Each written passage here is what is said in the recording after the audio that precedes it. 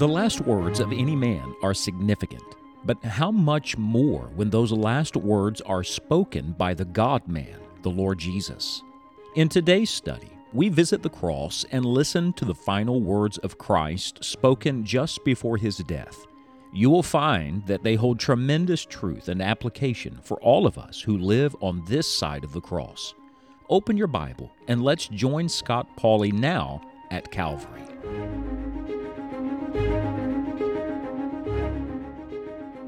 Finished. It is such a word of finality in our language that so often when you read John 19:30 and you hear Jesus say it is finished, it also almost brings a sadness to your heart.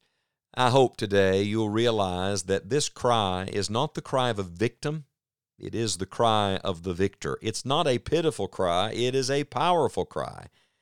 We've come today to the final cry from the cross, the last word of our Lord. And we've learned already that this expression, it is finished, was a cry of completion. It literally means paid in full. But today, let me give you a couple other final truths. First of all, it is a cry of the conqueror. I believe when Jesus cried, "It is finished," all of heaven heard it. It rang through eternity.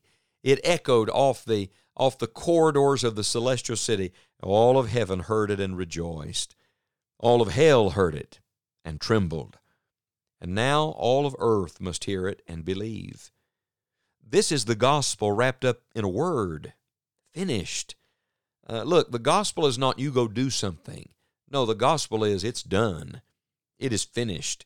In fact, when you come to the last book of the Bible, Revelation chapter 5, you get a glimpse of the Christ who conquered in this way. Do you remember Revelation 5? John said there was no man in heaven or in earth or under the earth that was able to open the book and look thereon, and he was weeping. And at that moment, one of the elders, Revelation 5, verse 5, said, "Weep not. Behold, the Lion of the tribe of Judah, the root of David, hath prevailed to open the book and to loose the seven seals thereof." Do you see the connection of the lion prevailing? In the same passage, it refers to him as the Lamb. At the cross, we see him as the Lamb being slain. At the empty tomb, we see him as the lion coming out with strength and with victory. I want you to know that our Savior, the Lamb, the Lion, has prevailed. And when Christ cried, "It is finished," what he meant was, it's conquered. Sin has been conquered. Death has been conquered. All that was against us has been canceled out, nailed to the cross of Jesus Christ. Yes, he has conquered, and he will reign.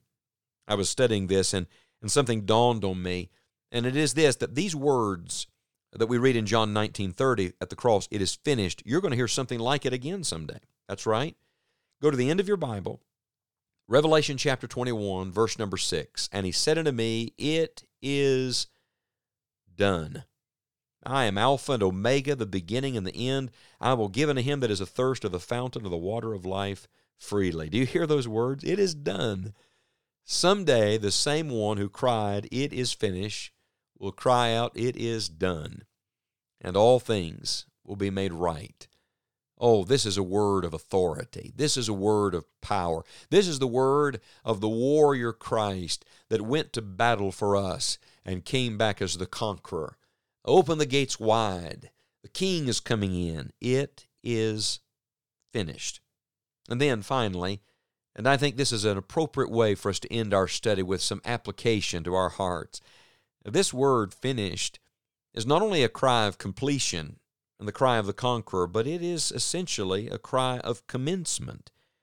When Christ said it was finished, he was really just beginning all that he was setting in motion. This was the starting point, not the ending point. It's like when people come to the end of their education, we have something, we call it the commencement. Why? Because though it's the end of their studies, it's the beginning of their great work. It's the beginning of their life's purpose.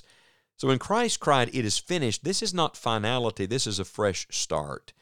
At that moment, he was commencing the rest of his work. Now, he has a work that he'll do during those 3 days and 3 nights while he's in the heart of the earth. He'll have a work that he'll do when he comes out of the grave. There's a work that he would do for 40 days with those disciples. There's a work that he did at his ascension. There's a work that he's doing right now at the right hand of the Heavenly Father, praying for us. And there's a work that he's doing preparing heaven for us, and there is a work that he will do at the end of the age to bring all things to himself. Yes, our Lord is still very much alive, and he is very much at work. But I would say to you, he not only commenced the rest of his work, but it was also a cry of commencement for our work. You see how this sets everything else in motion?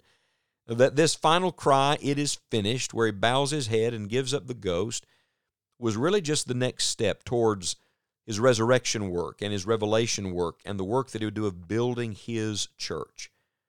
I was speaking this week in a church from Acts chapter number 1, and that's the book of the continuing Christ, and it jumped off the page at me again. Acts chapter 1, verse number 1, the Bible speaks of all the things that Jesus began both to do and teach. You see, he set a lot in motion, but he not only began it, he continues it, and he will complete it.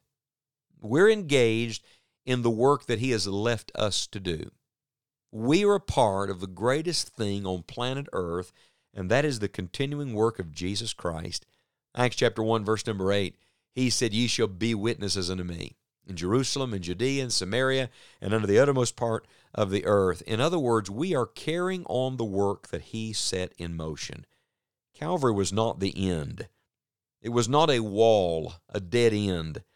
It was a door, a bridge to everything else that our Lord Jesus Christ wants to accomplish. I wonder, are you letting Christ continue to speak to you and speak through you? Are you letting Christ continue to do his work in you and through you in the lives of other people? Hudson Taylor, the famed missionary who started the China Inland Mission, was saved really through a realization of the truth that's found here in John 19, verse 30. He was a young man. He was bored one day over a holiday with nothing to do. And he picked up a little tract that he found in his dad's library, there in the study, a little pamphlet to read. And as he read, one phrase, he later testified, was the phrase that brought him to Christ. One phrase just arrested him. It captured him. It consumed him. And this was the phrase he read, "The finished work of Christ." Would you meditate on that thought today? The finished work of Christ. It's done. It's finished. The way has been made. The door is open. The fountain is available. The finished work of Christ. And then connect the finished work of Christ, his redemptive work, to his continuing work. What is his continuing work? It is to tell everybody else about the finished work of Jesus Christ. I hope through this study you've come to know Jesus better. I hope through listening to these cries from the cross you've come to love him more deeply, to think more correctly about who Jesus is and how wonderful our Lord Jesus is. But I hope you'll do more than that. My pastor used to say that he spoke not to be heard, but to be repeated. Well, may I say, we should take these cries from the cross and not just hear them ourselves. We must repeat them to other people. Would you carry on the work today? Would you tell someone else about the finished work of Jesus Christ? Lord Jesus, we thank you today for every cry that you made from that cross, cries for us and for our salvation, cries that ring now through the halls of history and reach to us even to where we are. May we get a fresh glimpse of the cross. May we love Christ more fully. May we cry out to you in prayer, and may we share your redemption message with other people while we still can. Oh, Lord Jesus, may you help us to continue to walk by Calvary every day and point others to our beautiful Savior and the finished work of Christ. In Jesus' name, amen.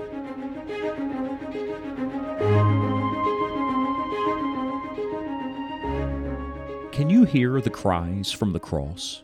In each of these Holy Spirit-inspired words, God has a message for us. We hope that through this study, you will come to know and love the Lord Jesus in a deeper way. For more information on a personal relationship with Christ, or for helpful devotional resources, please visit us at enjoyingthejourney.org. You will have access to hundreds of articles, full-length Bible messages, and the complete Enjoying the Journey broadcast library. Remember that only as you follow God's Word will you find Christ's joy.